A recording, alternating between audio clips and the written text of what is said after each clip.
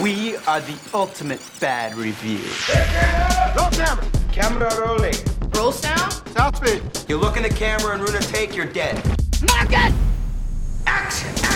Do you know Quentin Tarantino? I love his movies. I fucking hate Forrest Gump.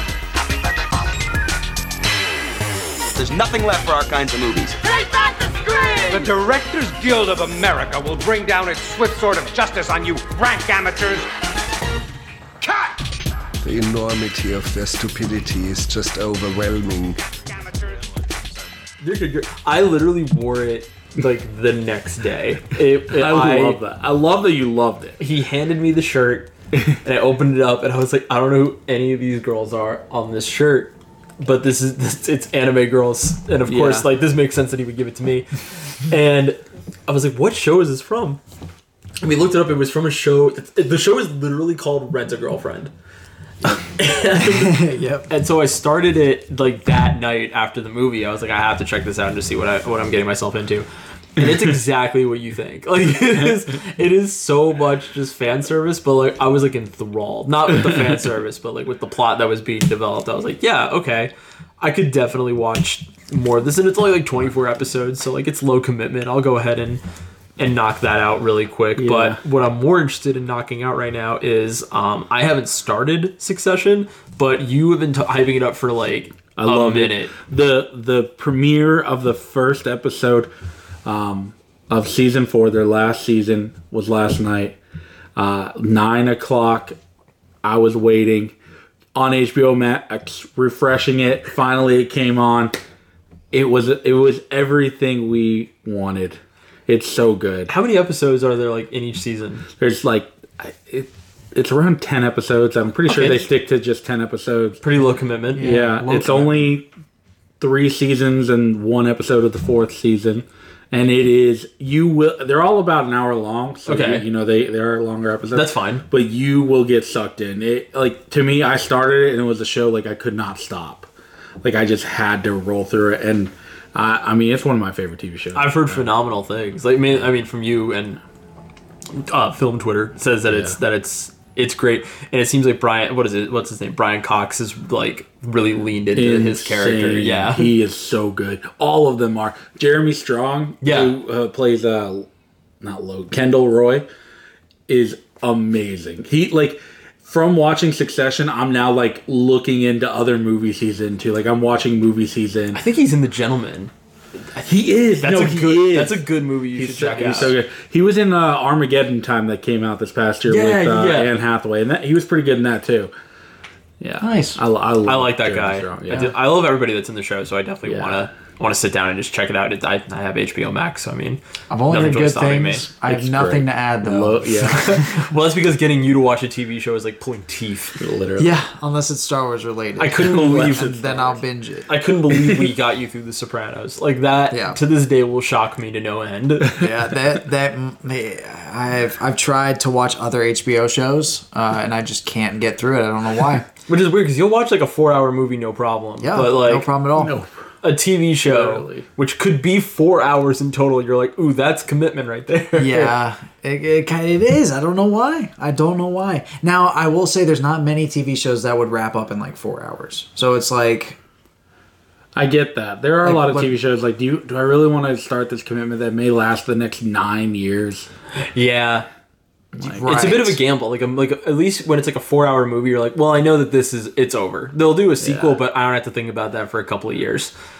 Whereas a TV show, it's like, well, that was a lot of my time, and I'm going to have to do this whole process again next year. Yeah, next year, right? I mean, I don't know why. Just like, once again, the thing that works for me is Star Wars, and like everything else, it's just cartoons I have a better chance of watching all the way through, but... That's just because you can throw it on, like, it's the same thing with, like, It's Always Sunny. If they could make seasons for the rest of my life, I would love that. Now, what's so funny is, like, a world that you love, which is TV shows, and a world that I love, which is Evil Dead, had a baby, but you would not like that TV show, probably. No. And I love that TV show, Ash vs. Evil Dead. I know you do. I would probably hate that TV show. You probably would, but I love it. When does the new movie come out? Next month. It's soon. Next month. Next month is going to be a good month of movies. I'm saying, man. We have so ready. I think the Super Beau is Mario Afraid. Beau was Afraid is coming out next month. Yeah, that Michael Jordan one, The Air, which I mean, Air's apparently like phenomenal. The I'm reviews are great. excited. And I honestly, Ben Affleck directing, always a hit. Like, we'll see how it is. I mean, that's how I feel, and I feel like there are a lot of people in, especially film Twitter, that aren't of that opinion. No, and man. I love Ben Affleck. I love directing, especially. I love Ben Affleck, and yeah, he's a good director. And the movie, like I will say, I hate Matt Damon. That is the one thing that I have going against it. I get that, though. He's such a prick, and like, he's such a prick. I don't know if you guys ever knew about this or if you've ever seen anything about this, but Jimmy Kimmel and him have like a weird like hatred for each other. I don't know if it's like a bit or if it's like real, but like apparently like they were. I think that he dated like I think Matt Damon like married or dated Sarah Silverman, and Jimmy Kimmel was married to Sarah Silverman, and like there's a weird point of contention there. And my mom's like obsessed with this feud. She'll like every now and again be like, you won't believe what happened 20 years ago on Jimmy Kimmel's show with Matt Damon, and it'll be like there was like an episode where like they announced that Matt Damon was the special guest, and they had him come on at like 2 minutes before the show ended.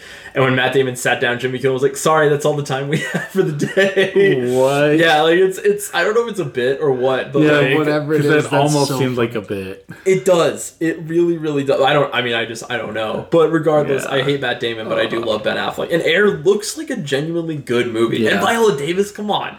A movie about Michael Jordan, the movie about the Air Jordan, like Inception, that sounds fucking sick. Very. What could go wrong?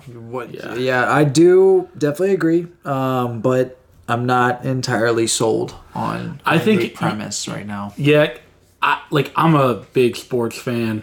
I even like already know what this movie's going to be about. Like I've seen documentaries about how the Jordan 1 was made and how Nike signed Michael Jordan. Like I probably know more than this movie's going to tell me. Yeah. And I'm still so excited because it's going to be a fucking should be a good ass story. Good ass time. Jason Bateman's in it as well, and I think he's hilarious. Yeah. So I think this could be a really funny like movie, like that also has a lot of fan service. That's all that I want. Is just a good time at the movies, bro. That's all that I'm looking for at the end of the day. But yeah, dude, Evil Dead, Air, and then there's another title that I thought think Paint is coming out. I think Paint is coming out as well. Yep. Yeah. And then we keep on mentioning. Like funny enough, we mentioned this in the last episode too. Jedi Survivor's coming out. That's a video game, but yeah. Man, I saw a preview for that when we went and saw Scream 6 over the weekend. Which is so funny that they would even put that in the theaters. But that's like before the big trailers. Yeah. But it was like anybody can pay. But bro, we did see Scream 6.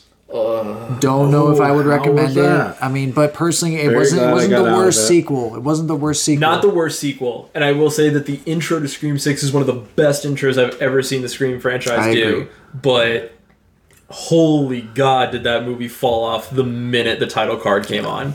As soon as the title card was on and the movie like really started, it was just like, oh, this is like not necessarily unbearable, but I'm just like, I'm over it. Yeah. I don't. And the night before we went to because we went to the movies and saw it, and the night before we did that, I was here at the house, and we had Molly's cousin and her partner stay with us for the weekend, and we watched Scream 5, and I was like, I need to prepare myself for this because like I don't want to watch this movie, and I got like, I'm a lightweight now because I don't drink anymore, and I had like 2 glasses of Jack and Coke, and I was like blind. I feel like I blinked and that movie was over, and I was just like, man, this movie, like even going in fast forward, apparently this movie is still awful. Like I still hate this movie, and I think that Scream 6 does like this whole like meta thing, which all the Scream movies do, but I'm just like, how many movies are you gonna do like this where I'm just gonna have to take these meta jokes, and how many times am I gonna go see a movie where it's going to make fun of me for being in the theater for this movie? And the last one did it too, where they were just like, people that are on Letterboxd are cringe. And then they did it again with this, where it's just like, I'm talking about real people that love movies, not people that just have a Letterboxd account. And I'm like, what is this? Yeah, like, what are you saying? Yeah, I don't know. It's definitely saying a lot. I thought that some parts were good, some parts were just like, it literally mentioned Letterboxd. Oh yeah. That's kind of cool. Letterboxd is on the up. No, man, that's meta. You're getting sucked into the meta tube. Like, you can't be part of the metaverse, man. Dude, According to Scream, yeah, no. Letterboxd is probably my most used social media app now. Honestly, I'm at this always point. checking Letterboxd. Yeah, I would love agree. it. I love Letterboxd. Letterboxd has definitely, like, changed the whole game of, like, watching movies. Well, especially like Seriously. logging movies, because like you used to be able to do that, or I mean, you can still do it on IMDb, but it's just, I think that it's just so clean just to have it the way Letterboxd has it. It's very you can't it's do a very whole easy. lot with it, but Yeah. But I think you could do the exact amount that you really need to do with it. You can rate the movie, watch the movie, give it a review. Yep, Works out perfectly. that's all you need to do. Yeah, I like having a social media app designed around that interaction, and yeah, I mean, shout out to Letterboxd. Thank you for giving us your app. Joey's a pro. I'm a pro. I just saw it today. I was like, "You're on Letterboxd. You're paying for a Letterboxd." It's $20 a year, and I actually think it adds there's like a lot to it. I love. How so? Like, you can get anything on your watch list whenever it becomes available on any streaming service. You get a notification that movie is available on that streaming service, and you okay what streaming services it tells you, and so it's just the ones you have. And what's some other things like? Oh, you can put banners on your profile, or like you can pin reviews on your profile. I thought that was. Does Pro let you change the posters? Is that no? That's Patreon. It's Patreon. Man, I'm not. fuck doing you, that. Letterboxd. I'm not there. Yeah, but the Pro, I like the Pro, and there's no ads. that is a plus. The amount of times I accidentally click on ads is so goddamn annoying. And $20 a year, like I was like, yeah, that's if it was nothing. like $5 a month, I'd have been like, hell no. Yeah, that's true. But it was The price point's $20 a way year. lower. Yeah. I'm like, I can do that. Yeah, that's I like can afford that. It's like $1.10 a month. and It's doable. to me, it was like definitely justified because of how much I use the app. I'm like, And then don't you also get organization on your profile for like your most watched actor and your most watched your director? year in review you get. Yeah. You can access that at any time. Really? Pro. So you can know. Also, I can like fix it. I can also to be perfectly honest, it's $1.67 a month. $1.67. That's nothing. Like that's Literally. nothing. I would totally pay that. All right, I might have to make some considerations and here. people can see that you're pro. That's true. Like when you It's kinda see like a that pro, you're like, verification. oh shit, this guy like watches This, movies. yeah, like he's paying for the app, so he must be into it. He's in it. Yeah, I felt like one guy that's a bit like a patron, and I'm always just like, holy shit, this guy must love I follow movies. so many random ass people on that app. Like so I have like a lot. Like I have to scroll to see what you guys have seen now. Are you serious? That's crazy. Yeah, but it's a lot of unique reviews, and I've actually found quite a bit of movies just based on people that I do not know. Just because like you tend to find like the people who have similar opinions that you do, especially when you have your favorites. Yeah. And you look at their favorites. Like there's this one dude. His like one of his favorite movies is Francis Ha, and I was like, all right, I'm definitely following this guy. And Nice. so like you find some movies you didn't really know about, and I'm like, oh wow, this is. But it's through people who seem to have the same connections Yeah, to the for same sure. movies you love. Yeah, That's I crazy. agree. That's why I like the app a lot too. It's cool to see someone who has like a bunch of David Lynch stuff in their top, and it's fun. I follow this one guy whose favorite movie is Norbit. Unironically, it's Norbit. Nice. And Okay. he's made like a very compelling argument to the point that I'm like, maybe I need to watch Norbit again. Like, I did not like Norbit, but The there's Eddie a Murphy possibility. movie? The Eddie Murphy cinematic universe Norbit. His favorite movie. Is not like his one of his. It is his like undeniable favorite movie is Norbit. That is crazy. Okay. You can meet anybody on Letterboxd. It's true. Seriously. He runs like a Twitter account that's just like it's literally just like the craziest screenshots from Letterboxd. And like what the first one was the one that was the Joker that was like this happened to my buddy Eric, like, and it was shit like that, and it just has progressively gotten so funny that it's almost become the best part of my day, where like I see a poster and I'm like, yes, let's go, something good is gonna happen next. Did you see today? I think it was literally like 1 or 2 hours ago, they announced that they're doing a live action remake of the Aristocats with Questlove as the director. I did see that. What? There's a parody account called Disbussing Films. I love that. And they posted it like a month ago, and I was like, that's funny. And then Discussing Film announced it today, and he was like, you people called me insane. You said I was a madman. And I was like, oh my god, this fucking sucks. That's insane, dude. Also, like, Disbussing is one of the funniest pages. But they on Twitter. always get me. I swear that every now and then I'm like, what? There's no way this is happening. I literally retweet stuff that's like the most absurd. Yeah. It's so funny. I know for a fact that somewhere on this show I was like, Discussing Film has really dipped. They've been posting nonsense recently. And like it took like a month and I was like, it's Disbussing Film. Oh my gosh. It's just something completely different, and it's still so fucking funny every time I see it. So good.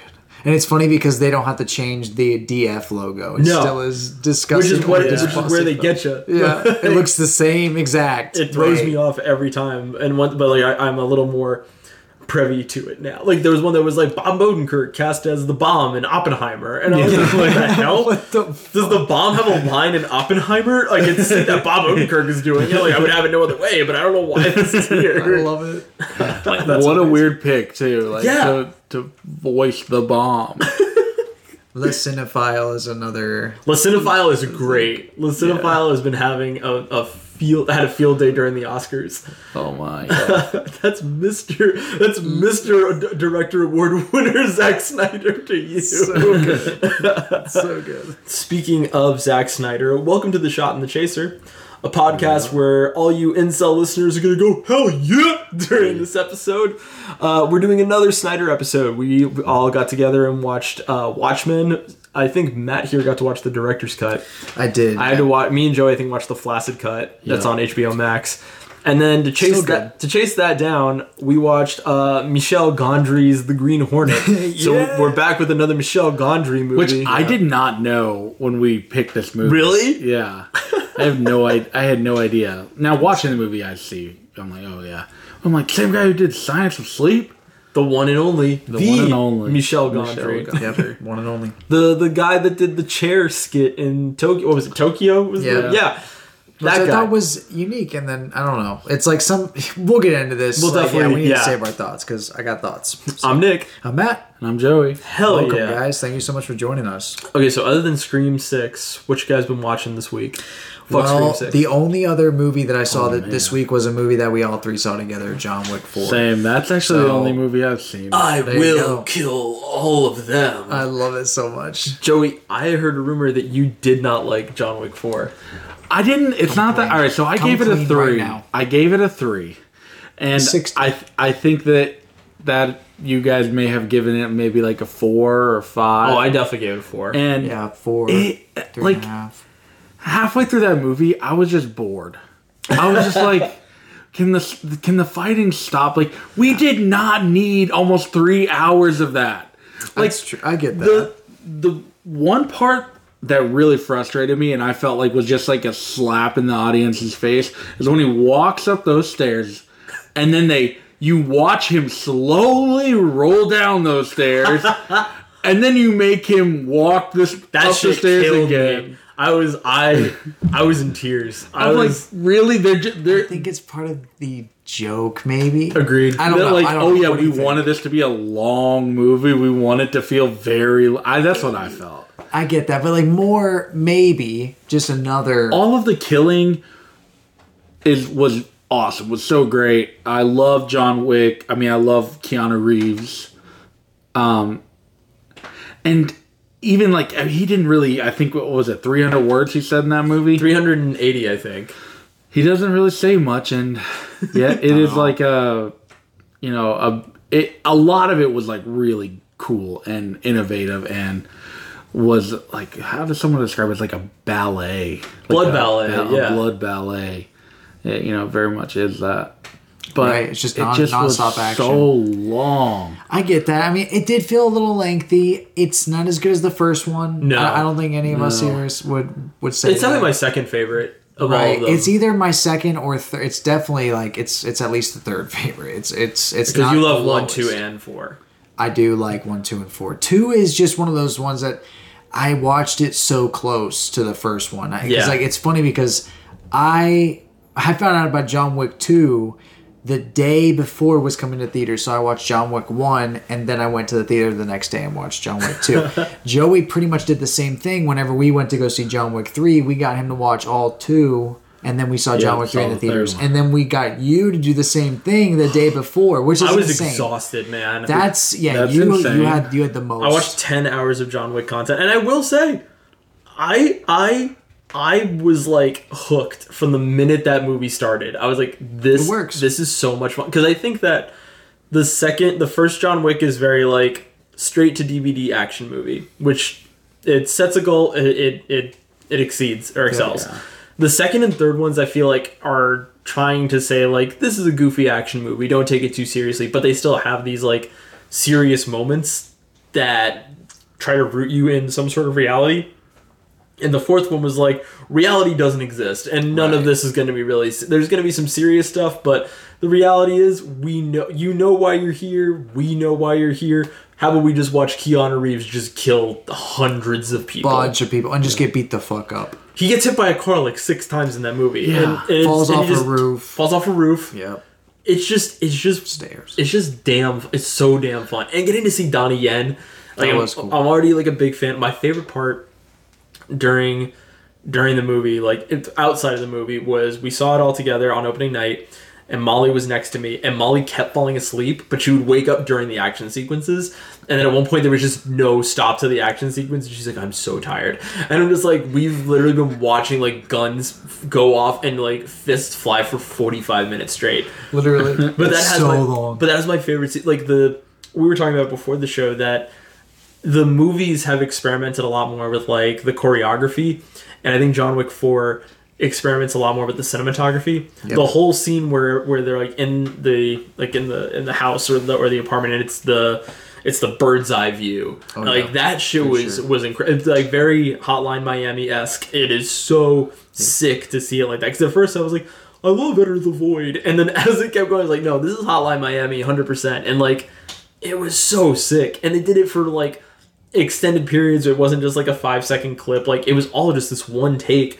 So I think that John Wick 4 fine-tunes all the parts that are lacking in its predecessors and makes it super fun. And there is a 4-hour cut, allegedly, of this. I would totally watch the 4-hour cut of this. Yeah, like, oh my goodness, I agree that's that, a beast. I agree that it is an insanely long movie, and there were parts where I was like, I just wish this would be over. But at the same time, I was like, I don't want it to be over, because that means that's it. I have no more John Wick content to get into. Dude, yeah, once you get into it, it's just hard to stop, because it's just non-stop. Yeah. It does not stop at all. And I would definitely agree with you. I think that this one, as soon as it started, I was like, I think this one might be the best looking John Wick movie we've gotten so far.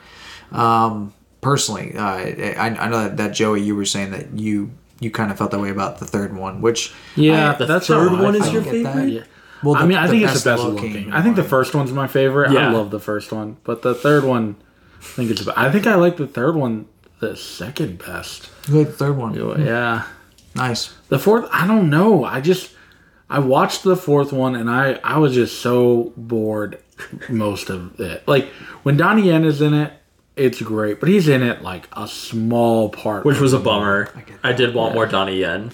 I did like all the side characters, and I really liked the parts that it kind of leans into itself, and you get that like Helen moment, like on the stairs. Like I love that. I just love moments like that in these movies. They're awesome. Yeah, so I agree. Yeah, I personally, I think that we would all three recommend it. If you do get the time to watch it in theaters, go check it out. It's a fun time. For sure. It was loud as hell. But holy God, great. I could not believe that. Like, we were in Regal, I was like, this is going to have terrible audio. And that first punch against, like, the plank of wood, I was like, good God, that was so loud. Good God. We're, like, in the back, too. It's kind of sad when you go see the Batman, and that's quieter than John Wick. Or at least not on par. Like, give me a break. And we saw it in, like, an almost sold-out theater. Like, that crowd went ape shit. That was cool. When the camera cut to Keanu Reeves for the first time, and he's just like, yeah. I love that. I was like, this is great. Yeah, this is a movie that knew exactly what it was, and it set out to do it. And we got to see the trailer for that director's new movie, which is essentially John Wick. Zizou. Yeah, it's literally just John Wick, but Nazis. Yeah. Instead of evil Russians, I Yep. guess. It literally just looks like a super long Nazi killing movie. There's not much else that's going to be happening during that. Nothing wrong with that. Huh. Who was the lead in that again? I don't know anybody that's in it. Yeah, I didn't recognize anybody. Yeah. I just wonder if they're like gonna do all their stunts like Keanu Reeves does. Maybe. Keanu Reeves did like 90% of his stunts for John Wick 4. I want to know if he did the stairs. I want to know if he did the stairs as well. I don't think he did, but I would love to find out. I want to know if he did the car. Getting hit by the car 10 times? Yeah. I think he does get hit by some cars in 2. And he did do his own stunts. Like whenever... Because like, how do you let Keanu Reeves do that? Like, if you're the producer, like, dude, you are not like I'm not risking you getting hit by a car because he's just such a good guy. Like all the behind the scenes shit for John Wick 4 has been like Keanu Reeves like carrying equipment for people to like get from like the next. He's scene. a nice guy, but it's like I don't know, man. Like if you go out, this movie doesn't happen. They got trained professionals, I guess. Yeah. Yeah, they'll just take his place. I mean, hell, the director used to be Keanu Reeves' stuntman. Just have him do it. Maybe that's what it is in this Zissou movie, they hired a stuntman. Maybe they're trying to take it in a different direction where the stuntmen are the stars. That'd be kind of cool if this production company did that. I don't know if they are, but we'll see what happens. Now, John Wick has been stirring up not controversy, but like an argument to like add an Oscar category for best stunt work, because it's like this is so much, especially in these John Wick movies. There's so much effort that has to be put forth for a guy that gets zero credit at the end of the day. Yep. And it's crazy to think about that. It also makes me think of that digital short, or that one short that you had sent us of the CGI stuntman. Oh yeah, dude, that was awesome. Yeah, Joel Haver. That shit, I watched that so many times. It's so funny. Then everybody saw the second Mummy movie. Suddenly everybody's a critic. We knew we flew too close to the sun. Dude, it's so funny. I love all the videos that he's even a part of, but I thought that was such a funny concept. Yeah. That the VFX dummy is like gonna have his own take on like what he's used for, and he's like dropped off of rooftops like so many times. He just like falls on the concrete and shit. So funny. Oh man. Dude, yeah. Well, I mean, do you guys have anything else that you watched? It was pretty much just that this week for me. It was John Wick and then some Star Wars shit. So I'm pretty sure I only watched the John Wick movies and then the movies that we had to watch. Succession and there you go. And Scream 6. That was the only thing that I watched. 6. Dope. I don't recommend Scream 6. I do recommend John Wick 4. But let's pop back into the Snyderverse and let's talk about Watchmen. Matt, what is Watchmen about? So Watchmen was, of course, directed by Zach Snyder. It came out in 2009, and the theatrical cut is 163 minutes. I think the cut that I watched, the ultimate cut, I think is 215 minutes. So it's quite a bit longer. Lucky. Yeah. The tagline is "Justice is coming to all of us, no matter what we do." And then the summary follows. In a gritty and alternate 1985, the glory days of costume vigilantes have been brought to a close by a government crackdown. But after one of the masked veterans is brutally murdered, an investigation into the killer is initiated. The reunited heroes set out to prevent their own destruction, but in doing so, uncover a sinister plot that puts all of humanity in grave danger. That was a long summary. That is a long summary, but it was pretty much it. But Letterboxd nails it. Yeah. It's rare, but Letterboxd nails exactly what that movie is about. Yep. Now, Joey, this was your first time seeing Watchmen, yeah, I'd right? never seen it. I'm most curious about your opinion on this. Well, I thought it was great. I kind of knew I would. The Rorschach, yeah, with the mask, yeah, changed like the therapy drawings, yeah. He was awesome. He was probably my favorite part of that whole movie. He's cool. so sick, and like the fact that this movie is basically just his retelling, of it. You know, you kind of find out. I thought that was even better, and it's a weird movie that, like, even at the end of it, you're kind of like, what would you do in that situation? Right. But it is a movie that, I don't know, like, I think it's different. Like a Marvel Avengers movie. Yeah. Hell, any other DC movie that's come out, like, there has to be, like, the good guy has to be good Yeah. And in this instance, you don't really have that. Yeah, they really blurred the lines. You have this, the modern superhero has to be, this is the ultimate good guy, this is the ultimate bad guy, and the Watchmen kind of is like, what is good and what defines somebody as a good guy in this universe. Yeah, because everybody in this movie does maybe something that someone is going to find questionable. Oh, yeah. At the end of the day. Like, every viewer is not going to find a perfect character in here. All the characters in the movie do something bad. Yeah, at some point. Yeah. Some definitely worse than others, but like everybody does has some kind of regrettable action throughout the movie. They all also have like a redeemable part. Like even the comedian who like at the beginning of it, you kind of learn very quickly he's a bad man. He's like raping women. He's really lost touch in reality. And at the end of it, like you find the movie is trying to like pull you in and show you that like she was in love with the comedian and that like there is good that came from him, with the daughter being born and I thought that was like very unique. Is like nobody is truly bad in this movie either. Like there is like some good, very human, I guess. They humanize the comedian. Yeah. Because when the movie opens up, he's just like this old guy sitting in his apartment that just gets attacked. Yeah. And it's cool because at his funeral, the camera pans to each of his friends, and each of them like has a memory at the forefront of their mind of like, when I think of the comedian, I think of this, and each memory is like worse than the next. Like he is like every memory is a bad memory for this guy, and then like Rorschach meets up with his like arch nemesis, and the nemesis is like the week before he dies, he comes to me in my room crying and calls me his only friend, and it's like that's crazy. Like it's such a sad way to live, and like when you even like. After the comedian dies and they do like the intro credits where it's showing like these moments in history, but like things are a little different because it's an alternate timeline. Montage, by the way. He's the guy that fucking kills JFK. Like the comedian is like this anti-socialist hero. Like he does cause a lot of chaos. On his way to whatever justice his view is. I don't even know. Like his thing is that. Like what is his stance on justice? I guess like he's gonna. Make it happen no matter how much chaos it brings to the table.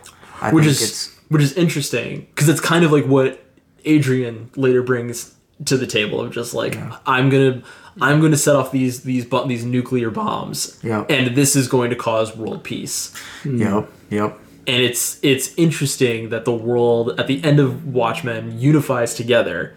And they even bring it up. They're like, there's no news to report anymore. Everybody's outside holding hands because the whole world created a common enemy to blame all of their problems on. And it's Dr. Manhattan. And it's a force that you can't kill. He just leaves. He just exits. And in all honesty, so the first time I ever saw Watchmen, I was like 18. And in my 18-year-old mind, I was just like, I don't know why I have to keep looking at this man's penis. Like, I can't stop thinking about this, what's going on? Blue penis. And watching it, like, I've seen it multiple times, and every time I just feel like he's such a great character. He is. I love Dr. Manhattan. Like this time through, I was like, wow, this character is so good. He's an oddly tortured character. Everybody hates him.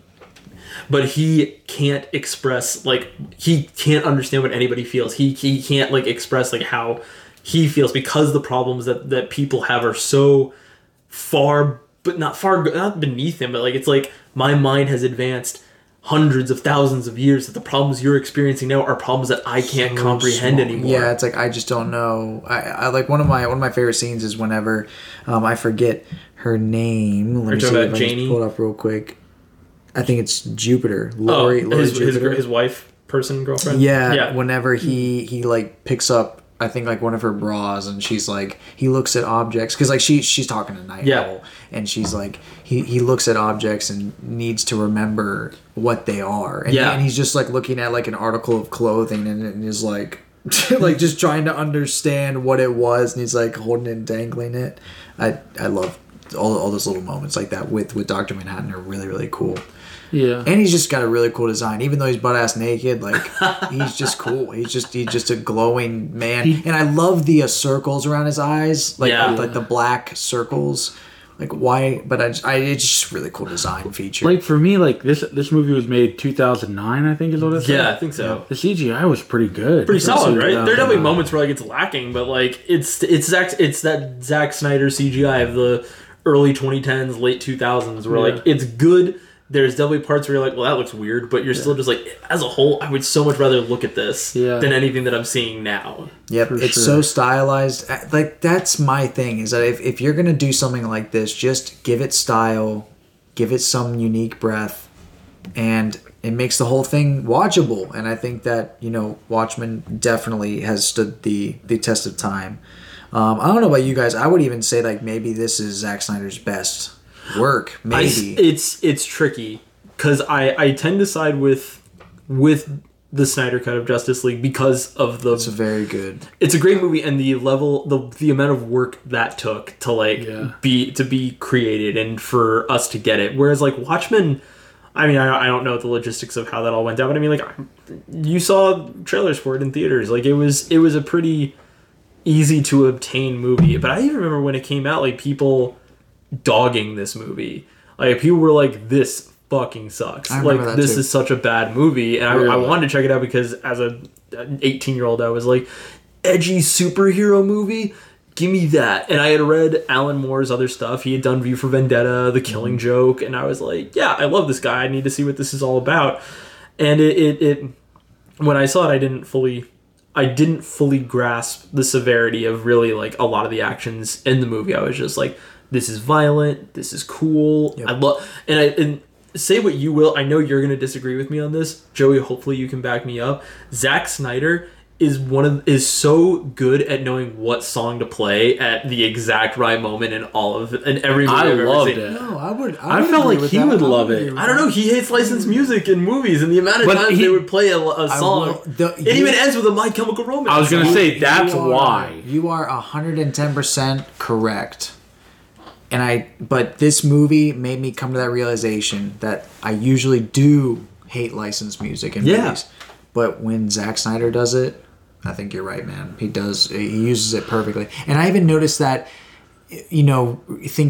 going back to the previous episode, watching Sucker Punch, that, some of the music in there, upon first watch, I was like, I don't know if I like this. But then thinking back on it, I'm like, no, it fit. Like, and it was done really well. And then here, I think here it's done even better. That's just me personally, because I think even more fits. And the ending song, guys. I mean, I was gonna say you play My Chemical Romance for Matt. He turns into another person. So instantly sold. Yeah. So I mean, I'm down. And I mean, this movie does have a soft spot in my heart, just because I watched it when I was a kid, and I was just like you, Nick. It's like, oh, an edgy superhero movie.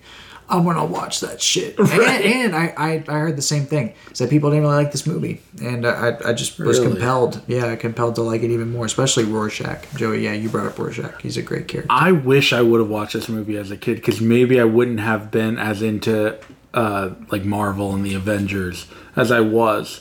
I get that. Now I will say I didn't understand jack shit until like the second or third time watching it, because like the first time watching it, I didn't understand anything at all about this movie. I get that at all.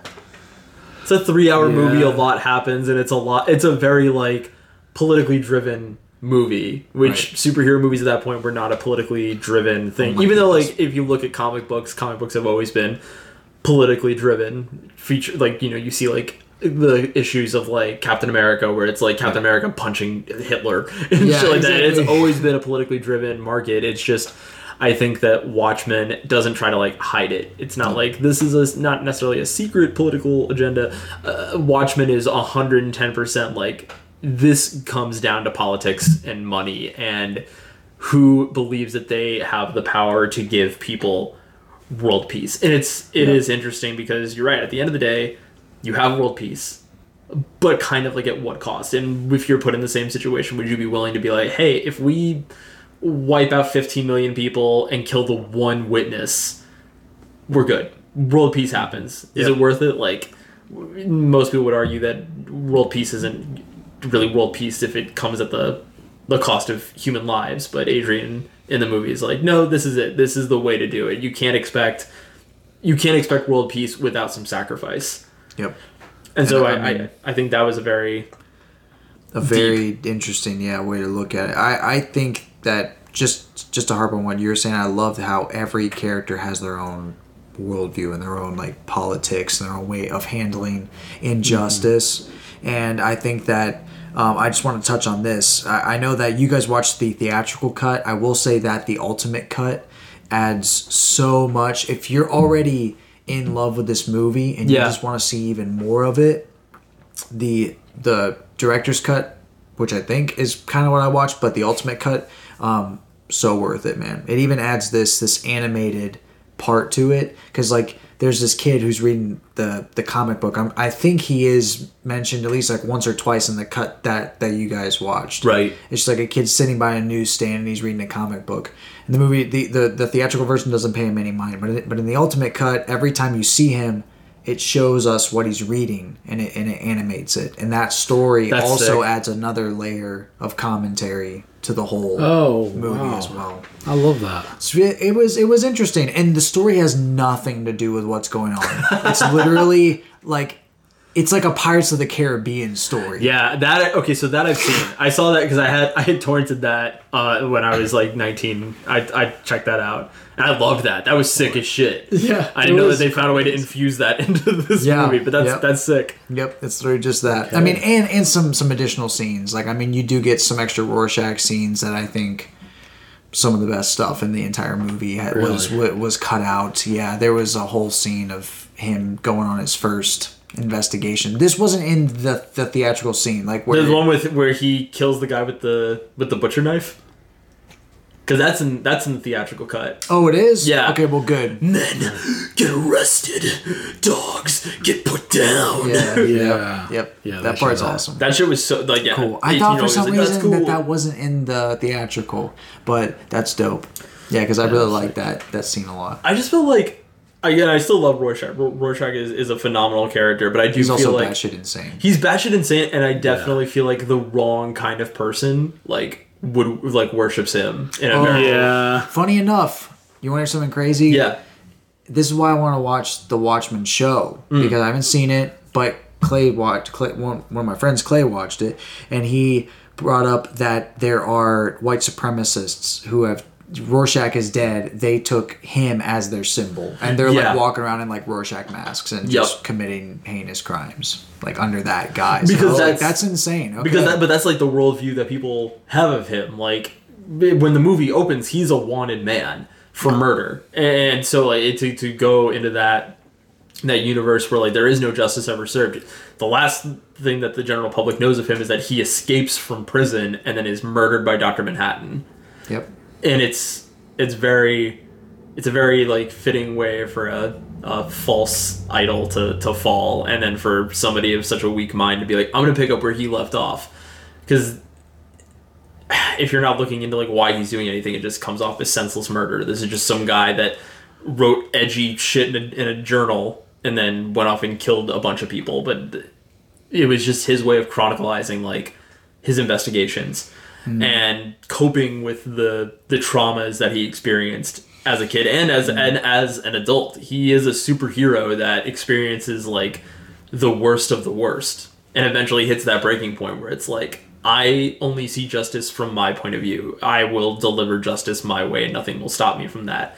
Yep. And multiple times, like what Night Owl is like, this is not how it's going to work, and he's like, you're squeamish, this is the only way we're going to resolve this, you need to let me do this. When they're in the bar and they like he crushes the shot glass in the one guy's hand, and he's like, you need to let me handle this because I'm going to get my answers, and if you step in, we're not going to get what we want here. Yep. So it is, I think that, and I round that back to your point of like, everybody in this movie has a different view on what justice is and how to obtain world peace. And it's really interesting because I don't think anybody's right 100%. And I don't think anybody's wrong 100% in the movie. Right. Everybody has a different perspective of it. And to them, that's how they obtain world peace, but it's their version of world peace. And each one comes with some level of sacrifice that really doesn't justify it.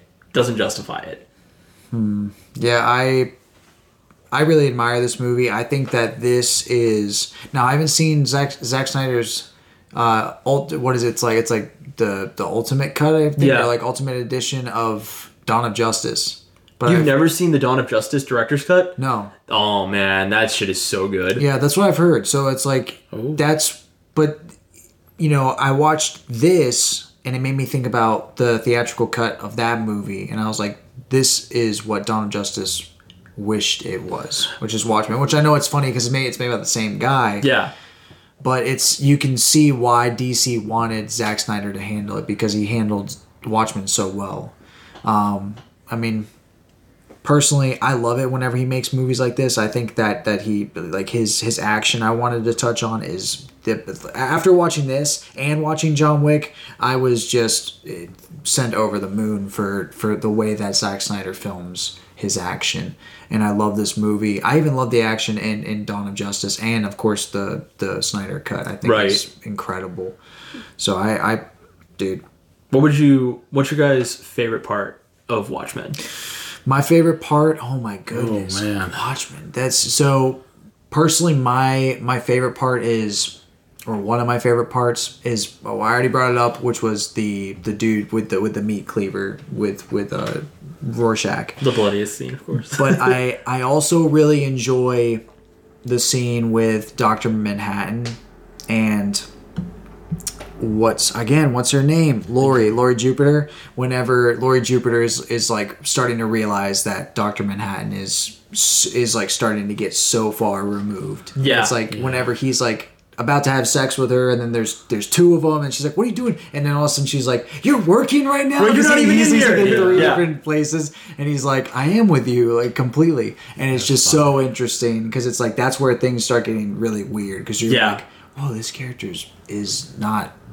Like not a man anymore. At least in a weird. He's like the embodiment of science. Yeah, it's just I was like, oh, this is very interesting, and I just thought it was another scene that kind of correlates to this scene is whenever Laurie hits the side of his like glass dome on Mars, and he just lets the whole thing just shatter. Like he doesn't hold it up, he doesn't freak out, he just lets the whole thing go. Like he doesn't care about anything, dude. So. Dr. Manhattan is probably one of my favorite parts. Just in totality, he's so good. I was gonna say the like tour he gives her of Mars. That's probably my favorite part. That's such a sick scene. Yeah, when they're like floating on that thing over Mars, and then when it all comes to that end, and he almost changes his mind. Yeah. Completely because of that, and I thought that was my favorite scene for sure. What about you, man? Also a Dr. Manhattan scene. Yeah. The scene where they're doing the broadcast interview with him, and they bring in his ex-girlfriend, and she allegedly has cancer, and then the crowd rushes him, and he's like, "Can I please just have a moment? And I need you to leave me alone." And then he just screams, "I said, leave me alone!" And the next scene is him on Mars. I was like, holy shit, that was so sick. And then he has like the line where he's like, "I'm sick of these people. Their lives. I'm sick of being trapped in the entanglement of their lives." And I'm like, that is so fuck. And like all the music is gone. It's just that one line, one lonely man on Mars, just like and like her like Jupiter bringing it up to him like, "You are the person that can stop this. If you don't do this, the whole entire planet is gone." And he's like, "And the universe will not have even noticed." Yeah. And it's crazy. It's so heavy because again, he's right at the end of the day, where it's like, if right this very second the Earth were to implode, gone forever, like no one would notice. No one, like, it would be a blip on the radar. Yeah. Nobody would care. Nobody would notice. I'm pretty sure. In my theory, the way that I think, I'm sure that's happening right now in some distant galaxy, trillions of light years away. And he's right. Why should he who is not?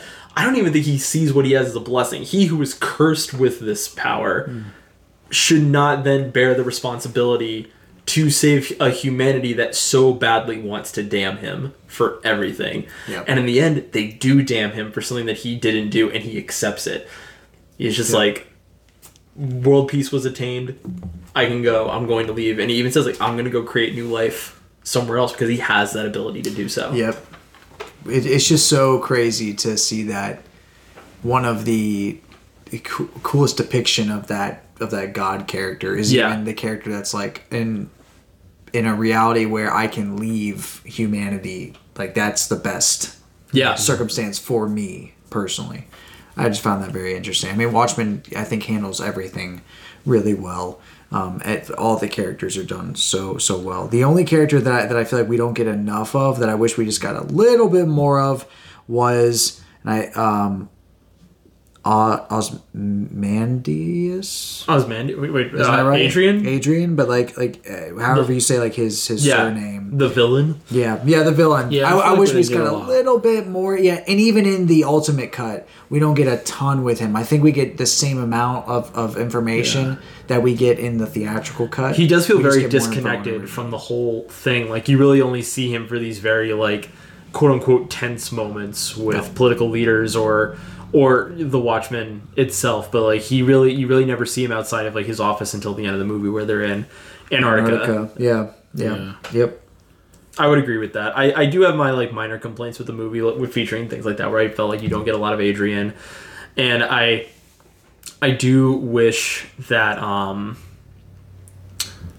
that the ending feels rushed, but it feels like it almost comes out of nowhere. And I know that's how the comic goes, but it just is like 1 minute they're like, we're in New York, we got to figure out what's going on, and like 2 minutes later they're like in Antarctica. And I'm like, I wish we just had like an extra 5 minutes. I don't know if they fixed that or did anything with it in the cut that you watched. In the cut that I watched, so that was the only quip that I had about this movie in general whenever I watched it beforehand, which I was like, this all is awesome. I just feel like it moves by too quickly. In the longer cut, it does have a little bit more breathing room. And by the time they do get to Antarctica, though it is still a little bit of a quick decision, because that's how the comic book feels, there is a little bit more breathing room. That's sick. Okay. For that transition, I guess, from like city to straight to Antarctica, they do have a little bit more breathing room. So yeah, cool. I also love that like you really, other than like Dr. Manhattan and Adrian, you really don't know what any of these people's superpowers are. No, they're just like dudes. They're just people that just happen to wear these superhero costumes and fight. Dr. Manhattan is a god, and Adrian seems faster than a speeding bullet. Yep, that's he's the smartest man alive. I feel like Night Owl is maybe a slightly stronger. I feel like he just knows how to fight. He's a Batman. I felt the same way about Jupiter. Maybe she has like a little bit of a super strength, and then Rorschach is literally just a guy. Like I don't think he's really anything more than a dude who just really wants justice. He's crazy as fuck. Yeah, you don't understand. I'm not locked in here with you.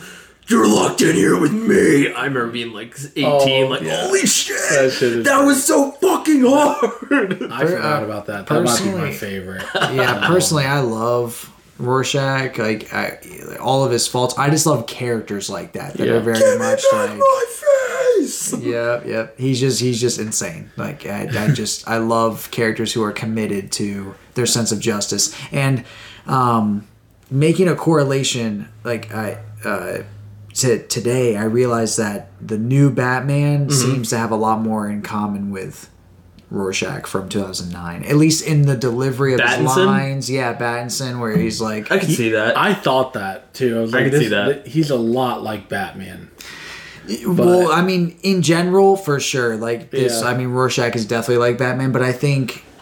As far as like on-screen adaptations that we've gotten, the emo, the whole monologues in the darkness of like Rorschach's Journal, October 12th, 1985. Only our enemies leave roses, violent lives, ending violently. Yep, that's pretty much Pattinson. Yeah, I mean, it's like a little goofy now, but like it's still like in that universe. It's like, man, this is such a badass character. I love it. Like I love shit like that so much when it's done well. Yeah, and I think that Rorschach is done extremely well. I think that Pattinson is done really well too. And I think that every character at some point in this movie is brought to like their human core. Dr. Manhattan showing that he is still like human in some way, shape, or form, seeing Janie and finding out that she has cancer. Rorschach when it's revealed that like this was all the whole nuclear holocaust was planned, and Dr. Manhattan's like, well, world peace has been obtained. He's like, I don't like it, but like I'm just gonna let it slide. And he's like, I'm gonna tell people. He's like, the only way you can do it is if you kill me. And he tears up and he's like, you have to do it. Yep. It's just like, what's one more body on the pile? Yeah. And Night Owl finally drops, and Jupiter drops when they're on Mars, and she discovers that the comedian is her father. It's just it is great to see a superhero movie where all the superheroes get the human moment and nobody looks at the camera and says something meta and shitty. Like, it's just raw people being at their rawest, being gods among men, and still having these problems that are so insignificant and yet enormous to them. Yep. And the constant existential reminder every time we get to talk to Manhattan, like how little and how like small everything really is. Yeah, like you are an insignificant person. Like, and the same thing with the comedian, Jesus, dude. Like, kind of on the flip side, more like just making a joke at everything. She was pregnant, and you gunned her down. Yeah, I did. You could have used your powers to stop it, but you didn't. Yep. Shit was crazy. That moment was dope. Also, another contender for maybe the best scene is the Flight of the Valkyries, and it's Dr. Manhattan just like blowing people up on the battlefield. That was just fucking crazy. I love that because then he like tells it from his perspective. He's like, they sent me to Vietnam. 1 week later, they surrendered. Yeah. There were some that wanted to come in person and surrender to me directly. They're just like bowing to. It's just like, that's insane. And even I totally would see that happening. And even like that part where they're like, Superman is real and he's American, and the guy was like, I was misquoted. I said God is real and he is American, and it's like, that's crazy that you have to construe it like that. It's not like God is real, period, or Superman is real, period. It's Superman is real and he's better than you because he's American. And then to have it all fall apart like that, it's just there's just so many layers to this movie that I love so much. What are we feeling for Watchmen? Man, personally, I'm thinking on a good day I'd give it like a 4.5. Yeah. I'm thinking a strong 4. So I'm giving it a 4.5. I'm giving it a 4.5 as really well. Nice. I really like fell hard for this movie this time around, and I've read the book. I've seen this movie multiple times. But I don't know, something about like sitting down today and watching the whole thing, I was just like, this is immaculate. The opening is so good. Well, the times they are changing. And that song has never gone harder in its fucking existence. Ever, yeah. Oh my god. It was just, it was a nice reminder of like, you can make a superhero movie, and it doesn't have to be the most impossible movie to make, and it doesn't have to rely on meta jokes. It can just be, and still tell a story that is so tangibly human that anybody could understand it. It definitely takes a minute, but you can see it, and it can be applicable to something, and it doesn't have to have a post-credit scene where Ant-Man jumps out of the tip of my penis and says something ridiculous. Yeah, exactly. Like, it can just be a movie about something that actually fucking matters. Now, I will say Kill that, yourself, Paul Rudd. The Snyder Cut is it's like to a T proof that you can still make a superhero movie that's dead ass serious. Yep. And that feels epic, and it still has that charm to it. Dude, I totally agree with you. You don't have to be quippy and funny. I mean, that's one way of doing it, but I think that when the serious way is done well, it stands out far above the rest. Watchmen, exactly. Perfect example. Zack Snyder just knows what he's doing, and I get that.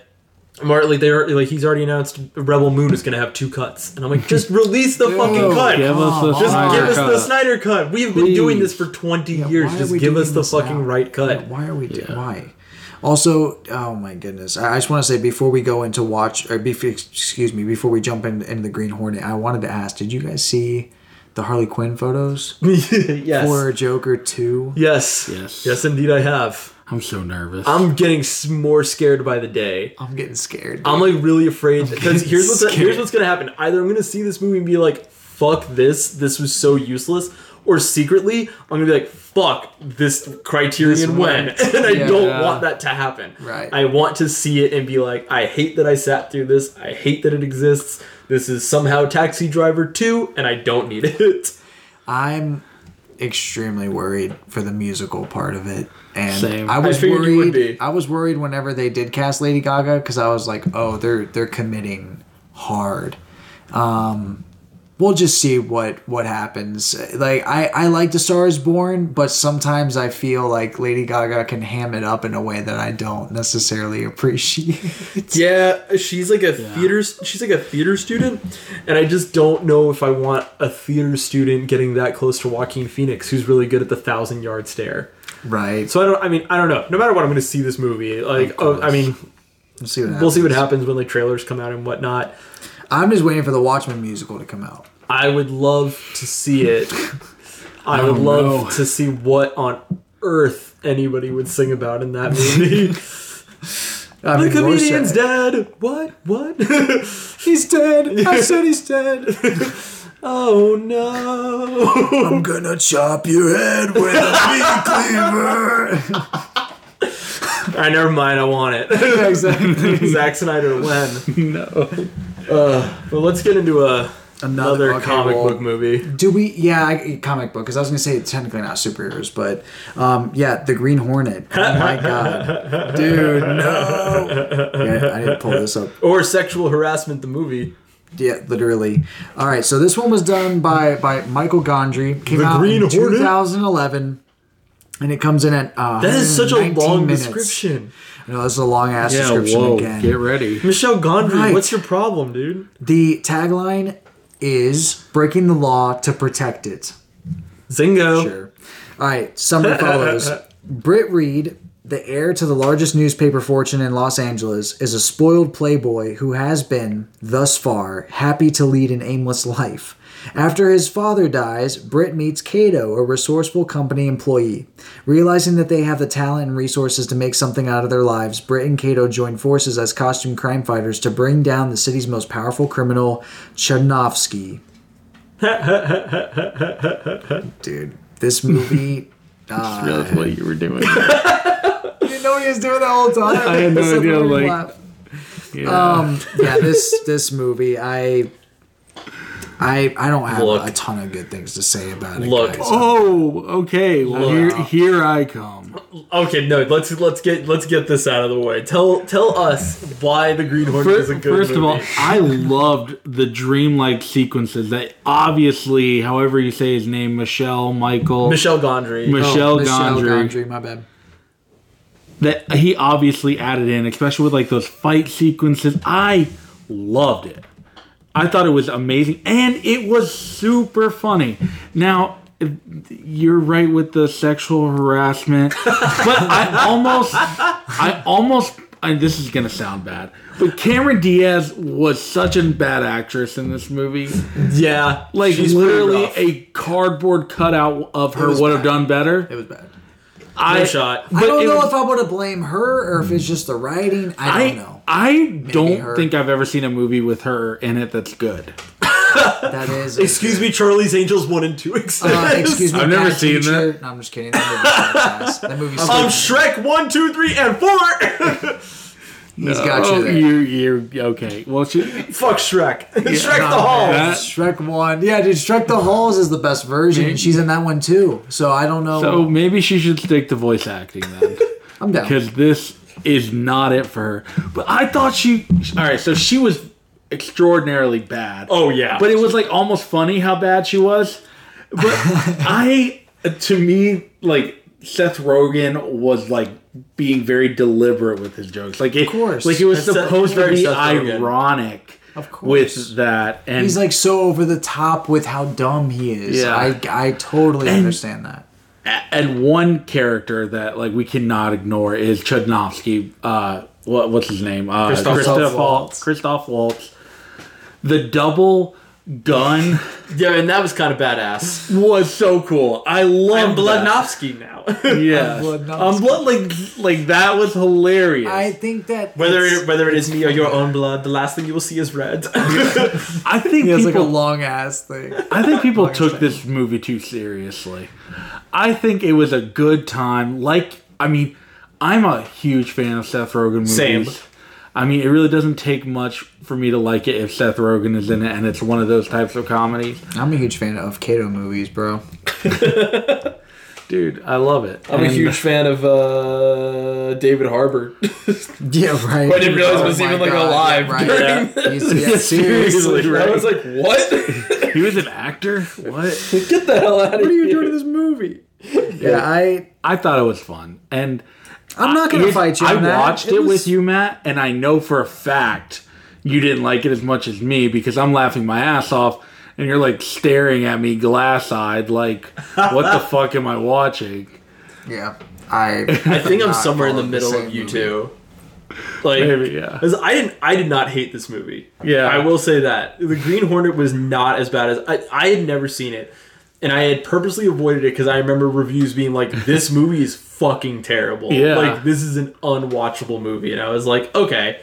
Watching it in my 30s, I was like, at worst, it's just going to be a Seth Rogen movie. Yeah. Like, I can only have so much fun, or not have so much fun during a movie like this. Exactly. And it started off, and I got like 30 minutes into it. Molly was working from home, and I called out to her, and I was like, I have like bad news. And she was like, what? And I was like, this is not a bad movie. Like, I am really enjoying this. And she was like, where you are right now is exactly where you will be for the rest of this movie. And I was like, what do you mean? And by the end of the movie, I was like, yeah, this movie never got any better. It never got any worse. It just stayed like fine from start to finish.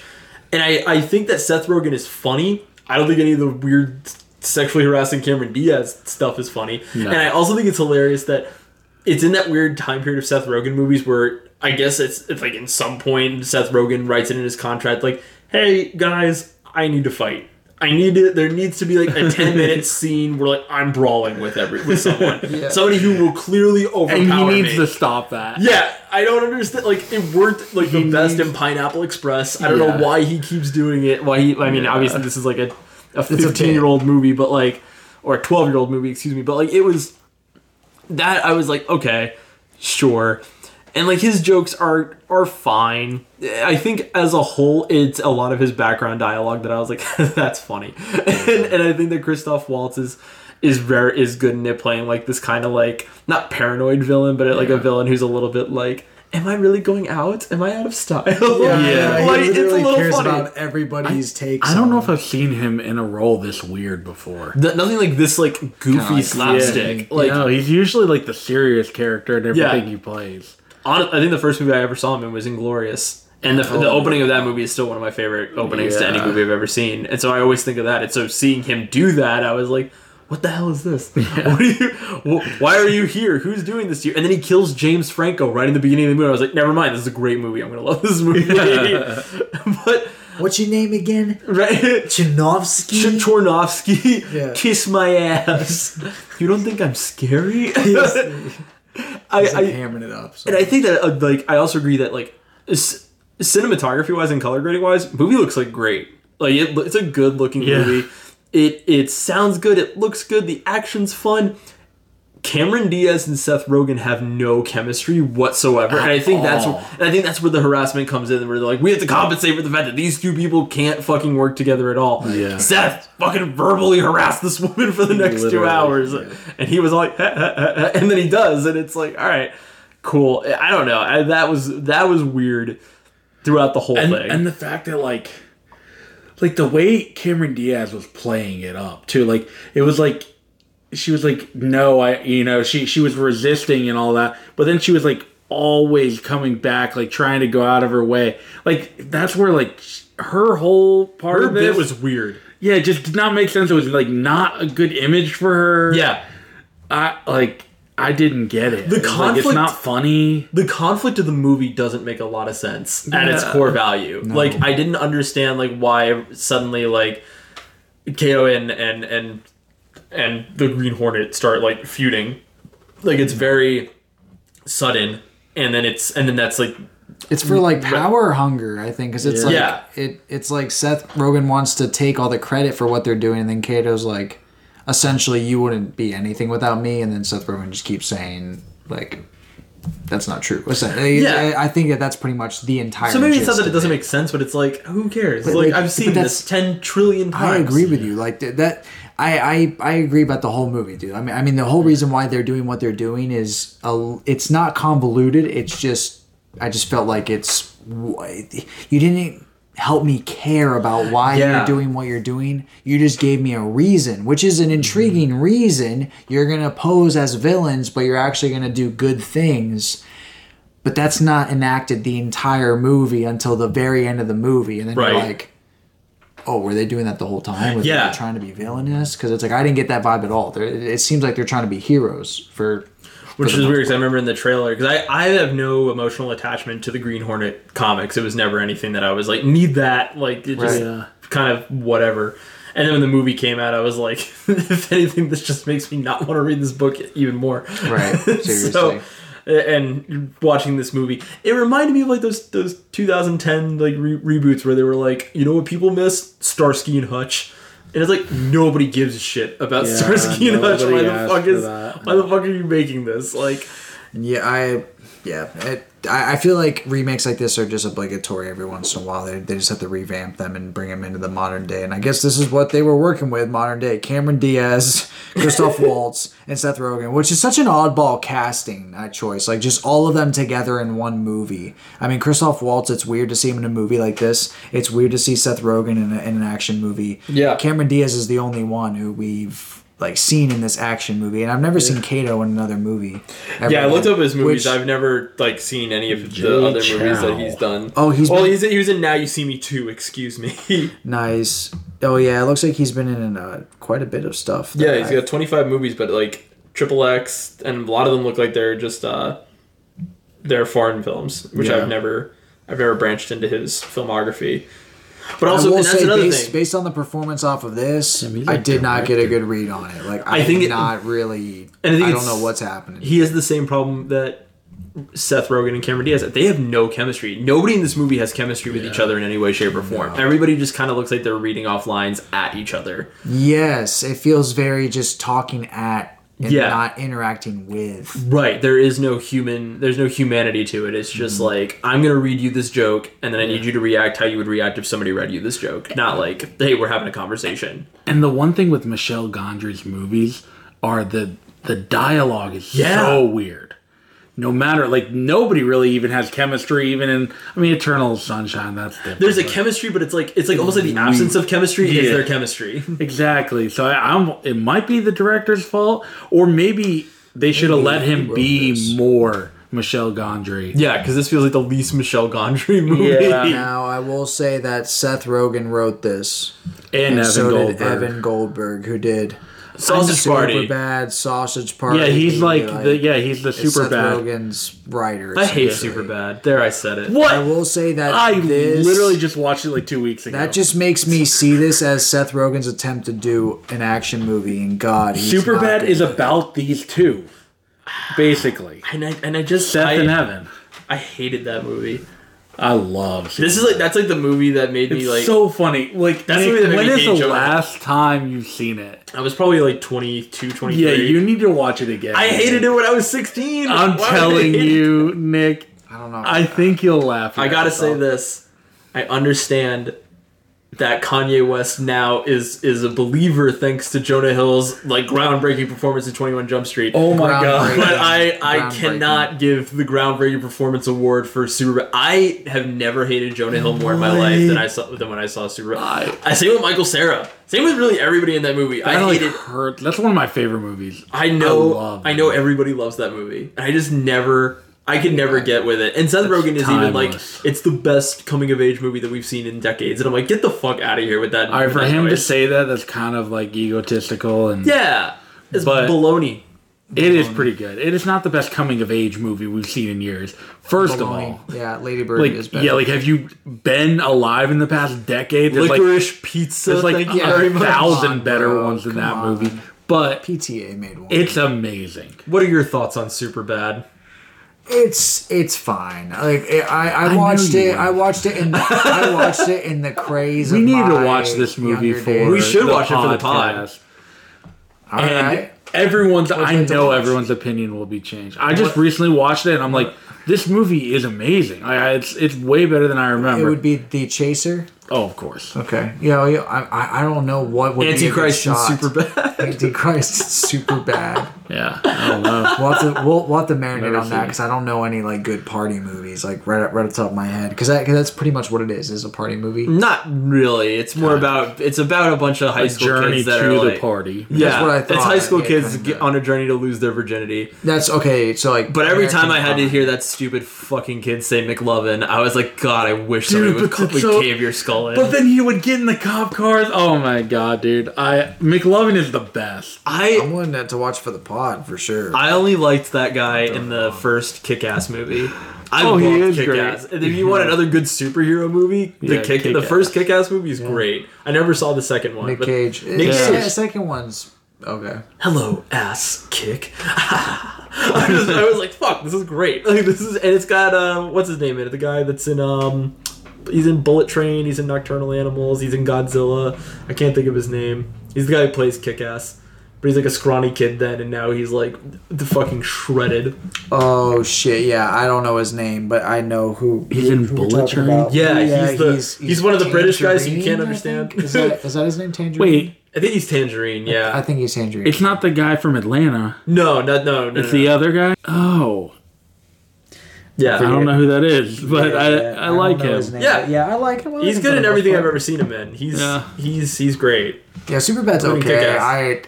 I watched it in the craze when I was watching like all the American Pie movies. I watched it during a big Michael Cera phase. I was like, I'm watching Youth in Revolt, Juno. Nick and Nora's Infinite Playlist, and it was I hit that movie in Youth in Revolt, and I was like, fuck this, I hate this. You don't like Nick and Nora's Infinite? No, I love Nick and Nora's Infinite. I did not like Youth in Revolt or Superbad. Those were the only two that I did not vibe with. I tried to watch Juno. I couldn't get into it. What? Juno, you had to watch like right then and there, like in that moment. maybe. I watched it pretty recently, and I was like, this fucking is not. This is awful. Not funny. It's so bad. Like, that's just me. I didn't grow up with it, so I got on the train way too late. So all the dialogue just comes across as like. In that moment, it was not something there. special. Yeah, when I man. if I watched it when I was like in middle school or like even like a freshman in high school, I probably would have been like, this is cool. But like now I'm like, I just don't get it. Yeah, Have you ever seen Scott Pilgrim? of course. Okay. It's a great That's movie. way different. You I know, hate but it's that Michael movie. Cera. That's No, all I I'm. like that movie. I love. Oh I no, love you hate Brie Larson in it. Brie Larson in anything. Matt Jesus loves Brie Christ. Larson. What are we talking about? What are we? That's How did we get on this That's topic? accurate. Get out of here. He's Okay, wearing so a Captain back, Marvel shirt right now. back to the Green Hornet, and enough about what I'm wearing. Because I am wearing my 2015 vintage Captain Marvel t-shirt. So, what are we giving the Green Hornet? Man, you're already like, fuck this movie, I'm done. I don't want to talk about it. Okay, all right. Well, I mean, like my thoughts in it, I feel like you guys kind of already said it. Is like, like I think that the best scenes were kind of when it got dreamy. Yeah. Fight scenes are fun. Fight scenes are fairly fun. Would Yeah, you for the most recommend part. it to Kato gets the fun stuff. Seth Rogen's just being He's a better doing that fighter. thing that's like like someone's like beating him up and then He's like the fart joke of the movie. yeah, he's literally fighting one person. Kato fights 8 people. That's like every fight scene. It's like so it's funny. They do it 3 times though. So it's like and then they give him a gun. So it's like I don't know. Which I know is like that's part of the joke, but Nick just said he's like literally it's a fart joke. And he kills they killed David Harbour at the end of that movie. Which I mean, like, Okay. sure. But at the same time, I was like, man, could you imagine making a movie today where you just fucking kill David Harbour? You can't. People would revolt. Yeah, you're in not this allowed to They do don't that allow anymore. you to do that. Yeah, when they did you're that not for allowed to Stranger do Things, that. they were like, all right, fine, we'll fucking bring him back. Jesus Christ. Seriously. You can't do that! Yep, pretty much. I will say that the only I actually did enjoy some of the car scenes in this. Right. But that's pretty much it. Like, there's really nothing else that I enjoyed about the movie. What would you give it, in all honesty? Scale of 1 to 5.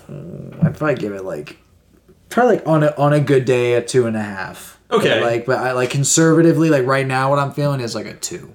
So I gave it a 2.5 on And I Letterboxd. gave it a 3.5. Okay. All right, easy there. That's not bad. I thought it was great.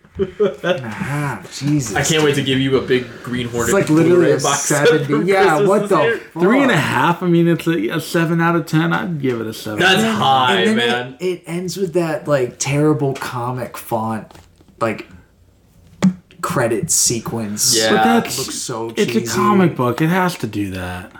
What are you saying right now? It has to. It literally dude, that's what I'm saying is like this movie goes from 0 to 100 with nothing in between, and it doesn't sustain the creative outburst that it has. Yeah. It just throws them out there.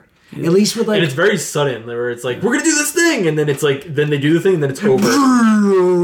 and there's like 8 Katos all of a sudden, and then there's like only one. And then it's 10 minutes of Seth Rogen just being like, I want to have sex with you, Cameron Diaz. Let me put my hands on your body. And it's like, what is going on? Like, no. And her just being like, are you being serious? And him being like, no. And she's like, okay. And then he's like, I am serious. But I am. And I'm like, also rich. I was like, oh my god, I need this to wrap up. Just please do something other than this. Yeah, and then like every villain scene is like, I'm still a villain, right? Yeah. Which was like, funny. it's funny. It was a funny bit until it wasn't. And I don't mind Christoph Waltz. Like, I love Christoph Waltz. Yeah, he's great. He's arguably the best actor in this movie. Oh, yeah. And he's arguably even the funniest actor in this movie. That's me, though. What correlate? Because this was tricky. What correlations do you see between this and Watchmen? Oh man, they're superhero movies. Now I will say that what's funny is that the themes they're both as to what they're trying to do. Yep. Or like the goals they're trying to accomplish. Like the Green Hornet just adds to the mythos of Watchmen. If you were to put these two guys in the lineup of superheroes in Watchmen, they would have a different outlook on life than the fucking Watchmen did. Yeah. That's literally because they're like, we're gonna pose as villains. None of those other guys did that. Like, which is you gotta give it to the Green Hornet for at least being although unique. Dr. Manhattan does at the end say, I will be the villain for the sake of peace. So they are like, we will pose as villains for the not even as but they're like, we're gonna pose as villains to be the vigilantes that are like, we're kicking down meth labs. Yeah, seriously. Like Rorschach is like, I'm gonna commit to the movement so hard to the point where I'm a homeless man without the mask on. But with the mask on, I'm a god. So like Green Hornet is like, he's a god without the mask on. He's like rich, he can do whatever the fuck he wants. And he wants some sort of responsibility. Like he wants more out of life. I got that vibe out of it. Mm-hmm. Like this guy is so bored with his own life because he has anything that he ever wants that he's gonna become a superhero. Because I guess like to give us context to that, by the way, we just see Seth Rogen kiss a girl in all like 10 of his cars or something like that. Yeah, that was wild. Sped up motion. But now that's probably the only correlation I saw is that Green Hornet is trying to achieve peace in a different way, just like what Watchmen did in their movies. But other than that, I don't really see a whole lot of correlation between these two. Like Watchmen has no sense of humor. Green Hornet is like practically an action comedy. Yeah. There are definitely some like humorous moments in Watchmen where you're kind of like, whereas like Seth Rogen is like, please fucking laugh at me. Yeah, I'm telling you, have to. I am being as funny as can be. I am on, baby. I am on. And it's like, I would love to hear Seth Rogen say like, I am tired of Earth, these people. I am tired of being caught in the tangle of their lives. And then do the laugh afterwards. I would love to hear that. I would love to just rewatch this movie, but Seth Rogen plays Dr. Manhattan. I'm just envisioning the Green Hornet character coming to a standpoint like that. He's like, I'm so tired of being entangled with this bullshit. I'm just gonna kill everybody. It's so funny, dude. I'd probably love the movie even more at that point. But I do think that like you have these two characters that don't really have superpowers. They pose as villains in an attempt to be a hero to bring some kind of resolution to the dilemma that they are facing. And in the end, you have this guy who's saying like, I'm a harbinger of peace, only to discover that his version of peace is I'm keeping the peace by working with the mob. Essentially, I'm working with Bludnovsky here in order to maintain peace in LA. The same way Adrian is like, I will maintain peace by creating nuclear holocaust in these places and creating a common enemy. Yep. So I think that the correlations are definitely... an interesting correlation. The correlations are definitely weak, but I still there. well, the cool thing is that since they're both superhero movies and Watchmen has so much to say about people in that position, I think that it's regardless there are at least some base correlations here. But it's like once you get past like the base correlations, it's like there's little to no there. Agreed. I mean, like, but I think that that's good enough, honestly. Just because I think that speaks to Watchmen's strength as a story all on its own. That's why I was so thankful to watch the extra bits that I got to see, because I just wanted more of that universe, and I'm so invested that now I want to go and watch the fucking show just because it really does change the way you see. I have heard the show's like terrible, so be really prepared for okay. that. Well, yeah, let's see. I mean, it's funny because I literally just heard that it was great today, so I have no fucking idea. To be fair, reviews said it was terrible, like but reviews also said the movie was terrible. So there is a good chance that we're going to see this and be like, no, actually, this is like spectacular. That is a good point. Now it's not done by Snyder, which is sad, but it is apparently a continuation of that universe. Yeah, so. It's not part of Alan Moore's like vision or anything like that, and Snyder has nothing to do with it. But regardless, it's more Watchmen content. I'll let you know how it is after I finish all 24 episodes of Rent a Girlfriend. Yes, hell yes, and Mando might get in the way of Jesus, 33 fucking episodes, and he still can't go on an episode without mentioning Star Wars. No, sorry, I'm sorry. One day. Oh my god! But sorry, guys. I keep getting tattoos, so it's gonna get brought up either way. Yeah, I mean, it's bad. Well, anyways, next week we've got quite a treat. Next week is our very first Easter special. That's what I was thinking. Okay, get ready, folks. That's right, and I'm pretty sure we mentioned it a couple weeks ago. But if you haven't listened to the episode, we are going to do for the shot. We have Mel Gibson's The Passion of the Christ. Oh man. Cannot wait. I'm excited. And then to chase that down, we have Jim Carrey's apparently classic, yes. Bruce Almighty. Yeah, if you go on Jim Carrey's Letterboxd, it's like the number 3 movie he's ever made. And I'm like, are you serious? Bruce Almighty. Oh, bro, so what a game-changing experience. The evangelical in me can't fucking wait to paint the walls watching these movies. Yep. One movie that I loved and one movie that I felt so guilty about all the time that it actually existed. Like I still think about. Yeah, seriously. Literally. I still feel a little bit of that shame, and now like which movie this made is you such feel a fun- shame? Bruce Almighty. Okay, I wanted to make sure. Yeah. Passion of the Christ. I felt a deep shame during the Passion of the Christ. Deep a lot of people did, so I want to make sure you're not one of those people that was like, right. I need to call the police and turn myself in for whatever crimes I've committed because the Passion of the Mel Gibson's vision of the Passion of the Christ affected me so fucking much. Embarrassing. That guy got struck by lightning on that fucking cross. Apparently, according to myth. According to myth. Can't wait to get into Can't wait to next see week. the Passion of the Christ too. Yeah. Yes. Oh my goodness. Thank you guys so much for listening to us this evening ramble about superhero movies and the incredible Zach Snyder. Matt, where can people find us on Letterboxd? On Letterboxd, we're under Shot, the letter N, Chaser Pod. Awesome. You can also find us on Twitter. We are the Shot and the Chaser Podcast or at Shot Chaser Pod 22. You can also find us on Instagram. We are the Shot and the Chaser Pod, just one word. We are the most active on our Instagram, so feel free to hit us up on there, and we can go over any sort of movie recommendations that you have. If you want to tell us to go fuck ourselves, if you want to tell us how great Kevin Feige is, that's fine. You can go fuck yourself. But until then, I'm Nick. I'm Matt. And I'm Joey. Thank you guys so much, and have a good night. Have a good night. Peace.